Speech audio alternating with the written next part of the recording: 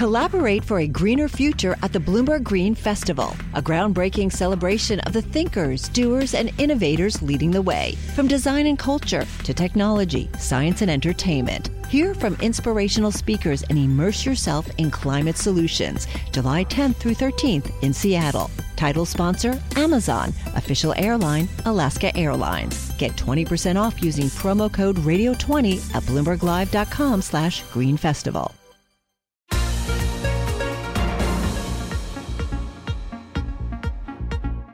Welcome to the Bloomberg P&L podcast. I'm Pim Fox, along with my co-host, Lisa Abramowitz. Each day, we bring you the most important, noteworthy, and useful interviews for you and your money, whether you're at the grocery store or the trading floor.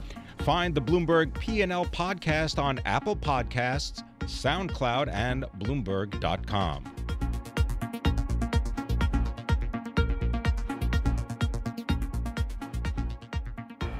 Where have we come from and where are we going within the fixed income markets? Here to tell us, Jeffrey Rosenberg, Chief Fixed Income Strategist at BlackRock, talking about their 2018 mid-year investment outlook. Jeffrey, thank you so much for being with us. I want to start with a statistic that got my attention, that the trading range of the 10-year Treasury yield is currently the narrowest that it's been in more than 4 decades. In other words, it's not moving. We have a flat line. Does this indicate that we're about to break out with yields rising sharply or falling sharply in the next few months? You know, it's an interesting question. You're talking about the trend line of the 10-year interest rates. And if we've had a breakout, and if there's really a breakout to talk about, it's not the 10-year interest rate. It's what's happening on the shorter end of the curve. And there you had remarkably low volatility. How low? You had zero volatility because it was zero interest rate policy. And so you had this anchoring of interest rates, and now you're significantly breaking out. You have the 2-year well above 2.5%. Wait, I'm sorry to break in, Jeffrey. Yeah, but what I'm trying to figure out is the 10-year Treasury yield, because as we are seeing more volatility and a breakout and a doubling of 2-year Treasury yields in the past year, I'm just wondering, I mean, people are looking at that 10-year benchmark as sort of an indicator of global growth and of sort of the view of the U.S. economy right now and inflation, and it's going nowhere. And I'm just wondering, what's this setting us up for? Well, so we're kind of between me wanting to focus on the 2-year and you wanting to focus on the 10-year. Indeed. We're ending up talking about the yield curve, which I was hoping to avoid because that's the only thing people want to talk about. But let's talk about it because it's important. And so, yes. See, and I thought you were going to split the difference and talk about the 5-year. We could do that too. We could certainly do that too. But there is a difference, and the flattening has got a lot of attention. And you know, one of the important points, and Powell raised this in his testimony, and the Fed has been talking about this for a while. And it's important for the listeners because you know people get focused on what's happening to the 10-year, and the 10-year's going lower, and the 2-year's going higher, and is that a sign of imminent recession? And the level of the difference, which was part of your question, you know, it's highly influenced. It's much lower in today's environment because of the role of unconventional monetary policy that is happening the world over. And so we want to just take that level of the difference in the curve and put a little asterisk on it and say, yes, it's important, but we also have to recognize it's very different than what we've seen historically because of that unconventional monetary policy, quantitative easing the world over, which the point of which was to flatten that relationship. So we want to just sort of think about that. It decreases some of the concerns. Yeah. It doesn't eliminate them, but it takes the temperature down a bit. Pim, I hear what Jeffrey is trying to say very, very politely, that yes, the yield curve matters, but perhaps not as much as it has in the past. Jeffrey, I want to ask you about liquidity and specifically the relationship between the rising value of the U.S. dollar, the repatriation of corporate profits that have been sitting overseas, and any constraints on dollar funding. Any thoughts? Yeah. So, first, the dollar strength is a big deal. It's a big story. We've seen this before. It's an important development, and you're seeing part of that about growth differentials. The U.S. We're going to get second quarter GDP next week in the first iteration. You see the tracking estimates somewhere up towards 5%. That's not a sustainable level, but the U.S. economy is powering ahead, and the rest of the world's economies are not doing so well. Part of that economic growth, the confidence comments. Again, you heard it from Powell. That just reemphasizes the outlook that U.S. interest rates are going to continue an upward drift. Short interest rates, the Fed policy rates, and that interest rate differential to the rest of the world is another factor behind dollar strength. One factor that is not behind dollar strength is repatriation. It's a very misunderstood notion that repatriating foreign corporate earnings results in dollar purchases. And the source of the misunderstanding is that most of the foreign-held earnings are held in dollars. The notion of them being foreign is not the currency, but rather the legal entity. I see. And so it doesn't really create a bid for dollars. So that's a little bit misunderstood. The big fundamental drivers behind the dollar appreciation is really those two, that growth and that interest rate piece. So, Jeffrey, look into the crystal ball for us. What do you think is going to be the best performing asset in the fixed income world in the second half of 2018? It's where I was kind of taking the conversation. We really like the front end of the yield curve. So we're talking about shorter maturities. I'll bracket that 1 to 3 year kind of maturities. You can leak out the curve a little bit, but as you do, duration starts to perhaps become a little bit of a drag. And if I add a bit of investment grade credit where spreads have widened and we don't see a lot of credit risk in the next 6 months to undermine that outlook, you're looking at 3.5% kind of yields. That's on an annual basis.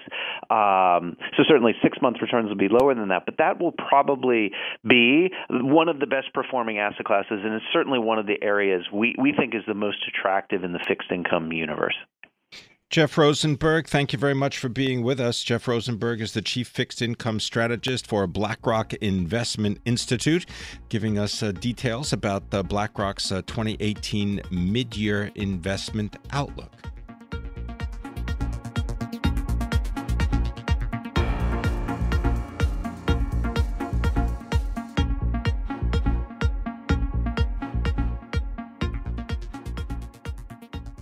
The Helsinki summit, trade negotiations, Russians. Let's bring in Richard Kahn. He is managing partner of Eurasia Advisors, formerly serving as an advisor to major Russian companies for initial public offerings, also sourcing financing for Russian real estate development, a fluent Russian speaker. So he has a background in understanding exactly the relationship between the United States and Russia on a business level, as well as politics. Richard, thank you very much for coming into this studio. What can you tell us, based on your experience, about the Russian reaction to the Helsinki summit?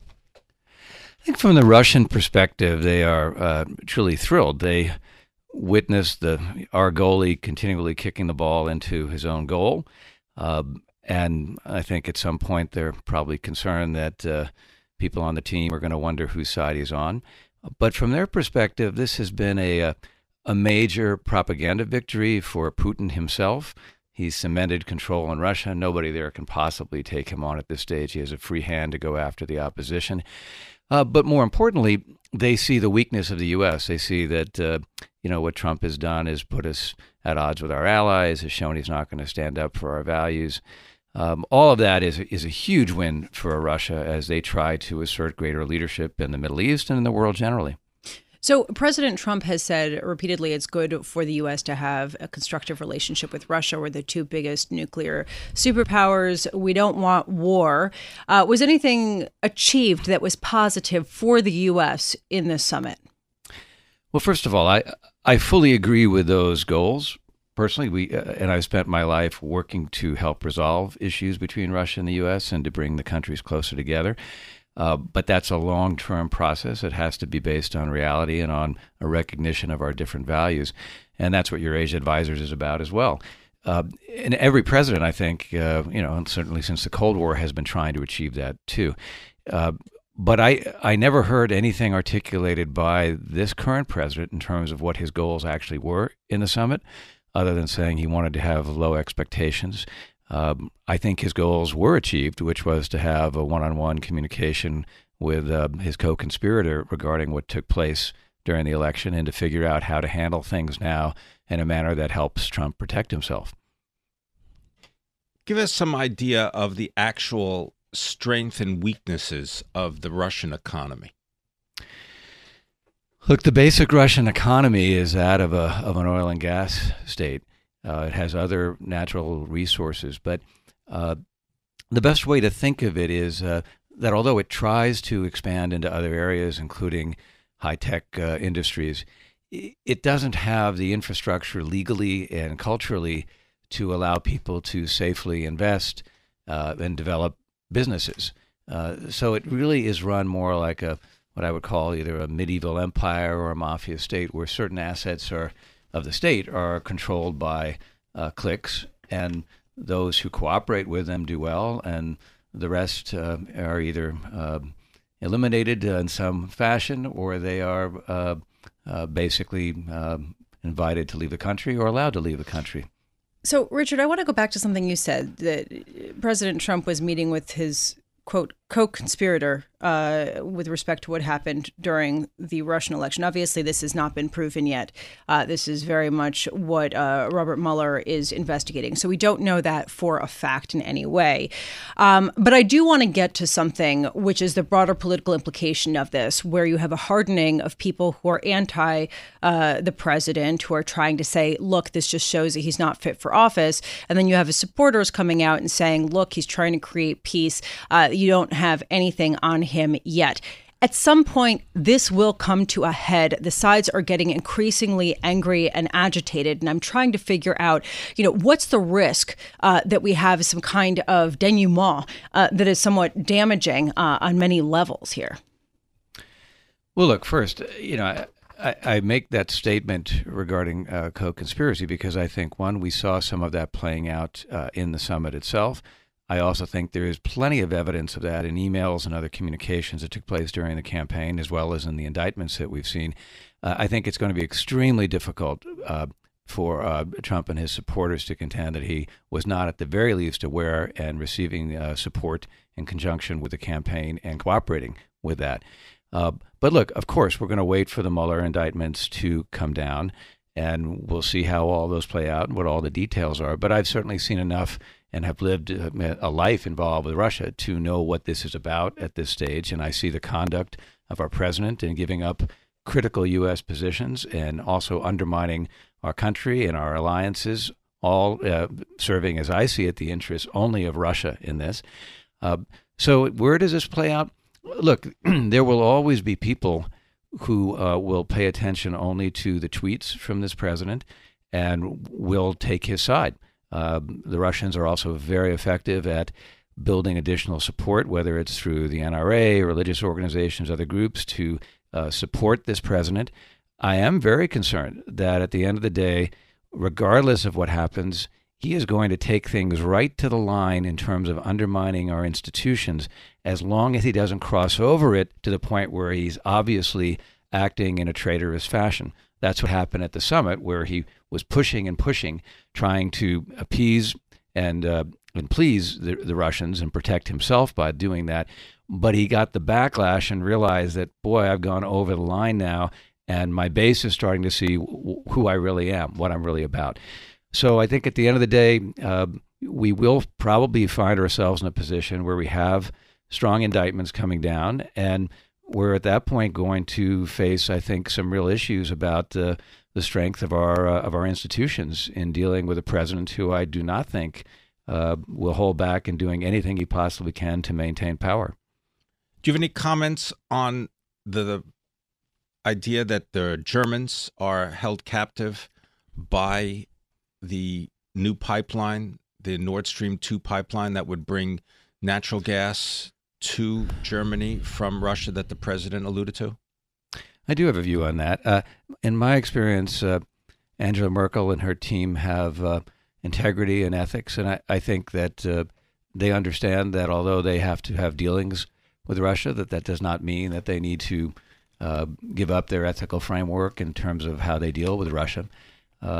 Having said that, I understand that certainly creating alternatives to the pipeline, might be a good idea in terms of diminishing Russia's influence, but that's just again, more of a business type of issue. I'm not worried about the German leadership becoming like our current leadership. Richard, 30 seconds. Russia's hoard of U.S. treasuries plummeted in 2 months, ended in the end of May. Do you know why? I wouldn't say that I know why. I have my suspicions why. I think that there is concern that there's going to be a greater round of sanctions against Russia.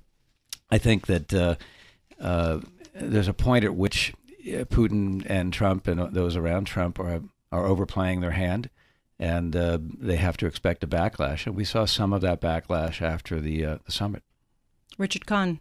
We could go on for hours. Richard Kahn, managing partner of Eurasia Advisors, joining us on the fallout from the Russia-U.S. summit by President Trump and President Vladimir Putin.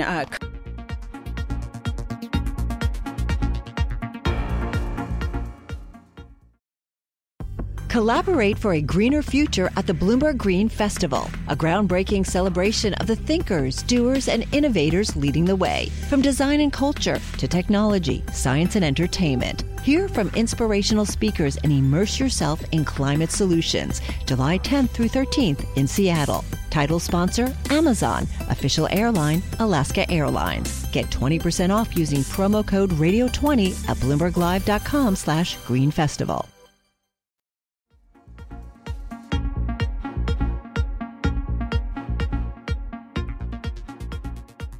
In focus today, very much the Chinese yuan has been falling dramatically. Today's fall is accelerating against the dollar, now at the lowest, the weakest versus the greenback in about a year. Joining us now is Win Thin, Global Head of Emerging Markets FX.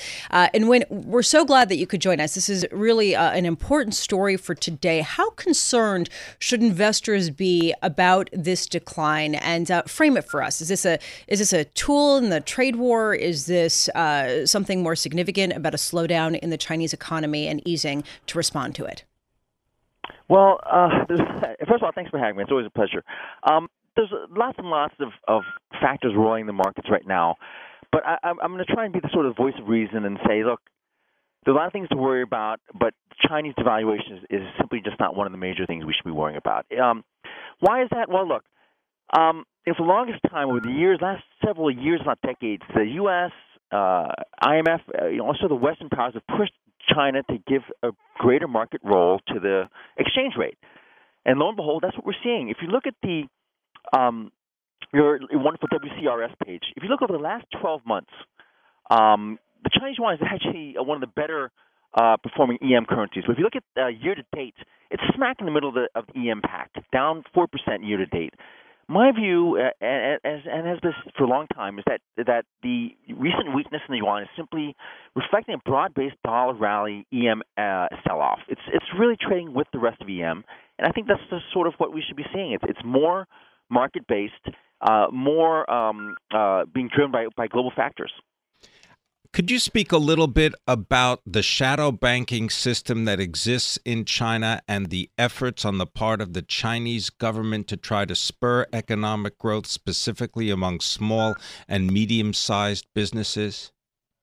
Yeah, listen, this is I've seen this kind of go back and forth for the last several years.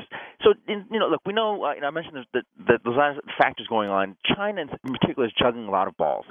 They're trying to deal with the slowdown in the economy as well as sort of stresses in the financial sector, and they've been trying to deleverage for the last several quarters. The problem that we always see is when they try and deleverage, lo and behold, the economy starts to weaken, they get nervous, and they start pushing loan growth up again. So it's sort of like a two steps forward, one step back. My bottom line is I think it's a sort of black box. The financial system is under stress. We've just had a huge, I think, default. One of the Chinese issuers, I think you guys carried that story overnight. Yeah. Right. Well, they're like 20. There've been 20 corporate bond defaults so far in 2018. Now, to me, the interesting thing, I think we're going to see that across EM. It's not just China. EM in general took advantage of low borrowing costs globally. They issued debt like there's no tomorrow, and now it's time to pay the piper. So, do I think there's going to be a systemic problem? No. I think the system is in stresses, but I don't see some sort of huge Lehman moment for China or for the global economy. When I understand what you're saying with respect to China being sort of lumped in with the rest of emerging markets and that its currency is actually one of the better performers against developed market competitors or basically peers. But what I'm struggling with is China is the world's second biggest economy. It can't really be lumped in with much lesser economies based on how significant it is for the world economy. And meanwhile, you have the trade war, or at least the threat of an escalating trade war with the U.S. And China is easing policies, sort of backtracking on some of the tightening that it had done based on what you were talking about and Pim was talking about. I guess what I'm trying to understand is, because, as you were saying, China is such a black box, could this be that China's economy is slowing much more than official data are letting on, and they feel the need to reverse policy now to counter that? Well, we go back to the age-old debate. Well, how reliable are their Chinese data? And to me, I've always looked at it as more of a qualitative assessment. Look, we know maybe it's not really growing 6.5%, 7%, but we can sort of use benchmarks as well. It's a little bit slower than it was a year ago. Sort of in comparative matters. Now, to me, and you are right that because it's such a large economy, it does take a special place. In that sense, it makes me believe that they will not do anything that's going to upset or sort of roil markets. And we saw that back in 2015. They devalued. And not only did the domestic investors flee, and we had capital outflows out of China, but the developed markets, other emerging markets, stock markets really felt the pain. And I think China doesn't want to go down that path again. They've seen that it's a very dangerous path to go through. Again, they're already dealing with all sorts of different stresses in the economy. I think some sort of currency crisis is sort of the last thing they want to deal with right now. So again, I don't see the yuan lines out of line with the moves of the rest of the world. I think they will continue to manage the currency. And remember, it's not a floating currency; it's a managed currency, but they'll manage it within these parameters. And they'll prevent any sort of mass hysterical move of some sort in global markets. Can you do Turkey in 20 seconds or less? Yes, I would say stay away. We had Erdogan won a huge victory, but he put his son-in-law in charge of the Treasury and Finance Ministry. He clipped central bank independence. So it's going down a policy road, which I think is bad. Next week will be very telling. Central bank meets. Inflation jumped up in June. They need to hike at least 100, 150 basis points. Let's see if they do it. If they don't, I think we go back up. We take dollar lira above 5. He did it. Win Thin, global head of emerging markets FX, speaking to us about the Chinese yuan and the Turkish lira. He's with Brown Brothers Harriman.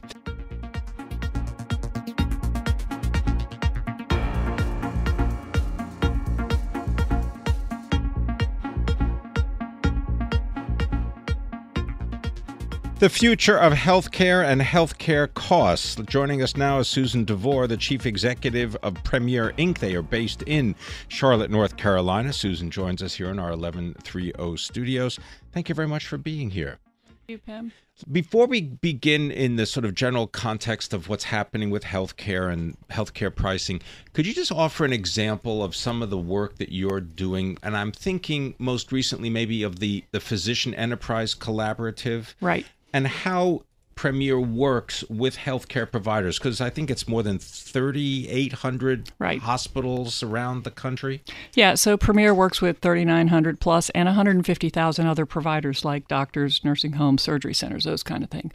Think about us as a national network of providers, the people delivering healthcare to patients. And we are an infrastructure to help them lower their costs, improve their quality, improve their safety, improve their outcomes. And so in the pharma world, for example, we aggregate their buying of drugs. We create competitive friction between suppliers. And the inflation in the cost of drugs that we help them negotiate is half what the industry inflation is. So that's an example of how Premier works and what we're trying to do with these healthcare systems. We do similar things where we help them improve their safety. Lowering infection rates in hospitals, lowering mortality in hospitals. And so it's two sides of an equation, which is a cost reduction side and a quality improvement side. So we had some guests on a few weeks ago who were talking about the Indian healthcare system, and how the U.S. could learn something from the hub and spokes model that they have, where they have hubs that really specialize in specific services and that are experts, and then the spokes that kind of provide the other services. Have you ever recommended to any of your clients, you guys this whole center should probably be shrunk immensely or cut and really rely more on these people for services. What's your thought on that? Yeah, when you think about the evolution of the healthcare system, Premier has systems of all kinds around the country. A lot of them are integrated delivery systems. They are hub and spoke, but we may have more of them in a market than we long-term need. And so the real question is, how do we take the services and optimize the volume and optimize the cost performance and optimize the quality outcomes? But yeah, we have a lot of markets that have moved into that integrated delivery system model. Several large pharmaceutical companies such as Novartis and Pfizer have said that they are going to freeze drug prices. This seems to be in response to the tweets and the comments by President Donald Trump.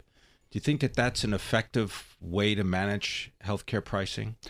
You know, I actually think that the drug blueprint and Scott Gottlieb and the things that he's trying to push forward with the administration are things that are pointed in the right direction. Speed up the approval of generics, get rid of some of the loopholes for extending the life of a branded drug company. I don't think anybody just saying we're going to freeze prices for a period of time. I mean, the truth is you got to have market forces and competition every day, all the time, to actually have a sustainable, managing factor for drug pricing. Do you think that Medicare should play a more active role in negotiating with pharmaceutical? We think at Premier that Medicare should continue to implement these value-based payment programs. So you take the delivery system, you have them own the risk of the total cost of the patient, and then you allow for market forces and competition to have the healthcare system try to lower the cost of the care that they're delivering to patients. We think the government directly intervening in the decisions about which drugs at what price patients will have access to will be very problematic. Okay, but if the government is the one that's ultimately paying the bill, shouldn't the payer be allowed to negotiate prices, particularly when they are such a big force in the market? You know, the last time I was on the show, which was about a month ago, I talked about employers getting directly involved with providers and consumers in the cost of healthcare. So if you think about Medicare, Medicare is a payer. They are the implementer of, and they are in a sense the employer too, because these are Medicare patients. So yes, we think that they should be directly involved, but we think the way that they ought to do it is to go directly to the provider delivery system, because that's where the decisions are being made, and that's where you want the decisions to be made. So create models that take that provider system and help them manage the cost of the care. You know, a month ago I said I thought employers were getting a lot more active. Since then, we've got J.P. Morgan, Amazon, and Berkshire who've hired now their CEO. You've got a coalition of employers who are now attacking some of the high-cost procedures. Amazon bought PillPack. Amazon bought PillPack. Amazon is reportedly talking to X-Health. And so these are all initiatives that say maybe there's an insurance company in the middle of this that actually isn't lowering the cost of healthcare and isn't delivering the best clinical outcomes. And I think the same is true for the Medicare world. And maybe it'll be disintermediated. Unfortunately, we have to leave it there. Susan DeVore, thank you so much. We love having you on. It's an important perspective. This is an important industry to keep tracking, especially given all of the pressure to try to make it more efficient to deliver healthcare in the U.S. Susan DeVore, Chief Executive Officer of Premier Inc., normally based in Charlotte, North Carolina, but joining us here in our 1130 studios in New York. Thanks for listening to the Bloomberg P&L podcast. You can subscribe and listen to interviews at Apple Podcasts, SoundCloud, or whatever podcast platform you prefer. I'm Pim Fox. I'm on Twitter at Pim Fox. I'm on Twitter at Lisa Abramowitz1. Before the podcast, you can always catch us worldwide on Bloomberg Radio.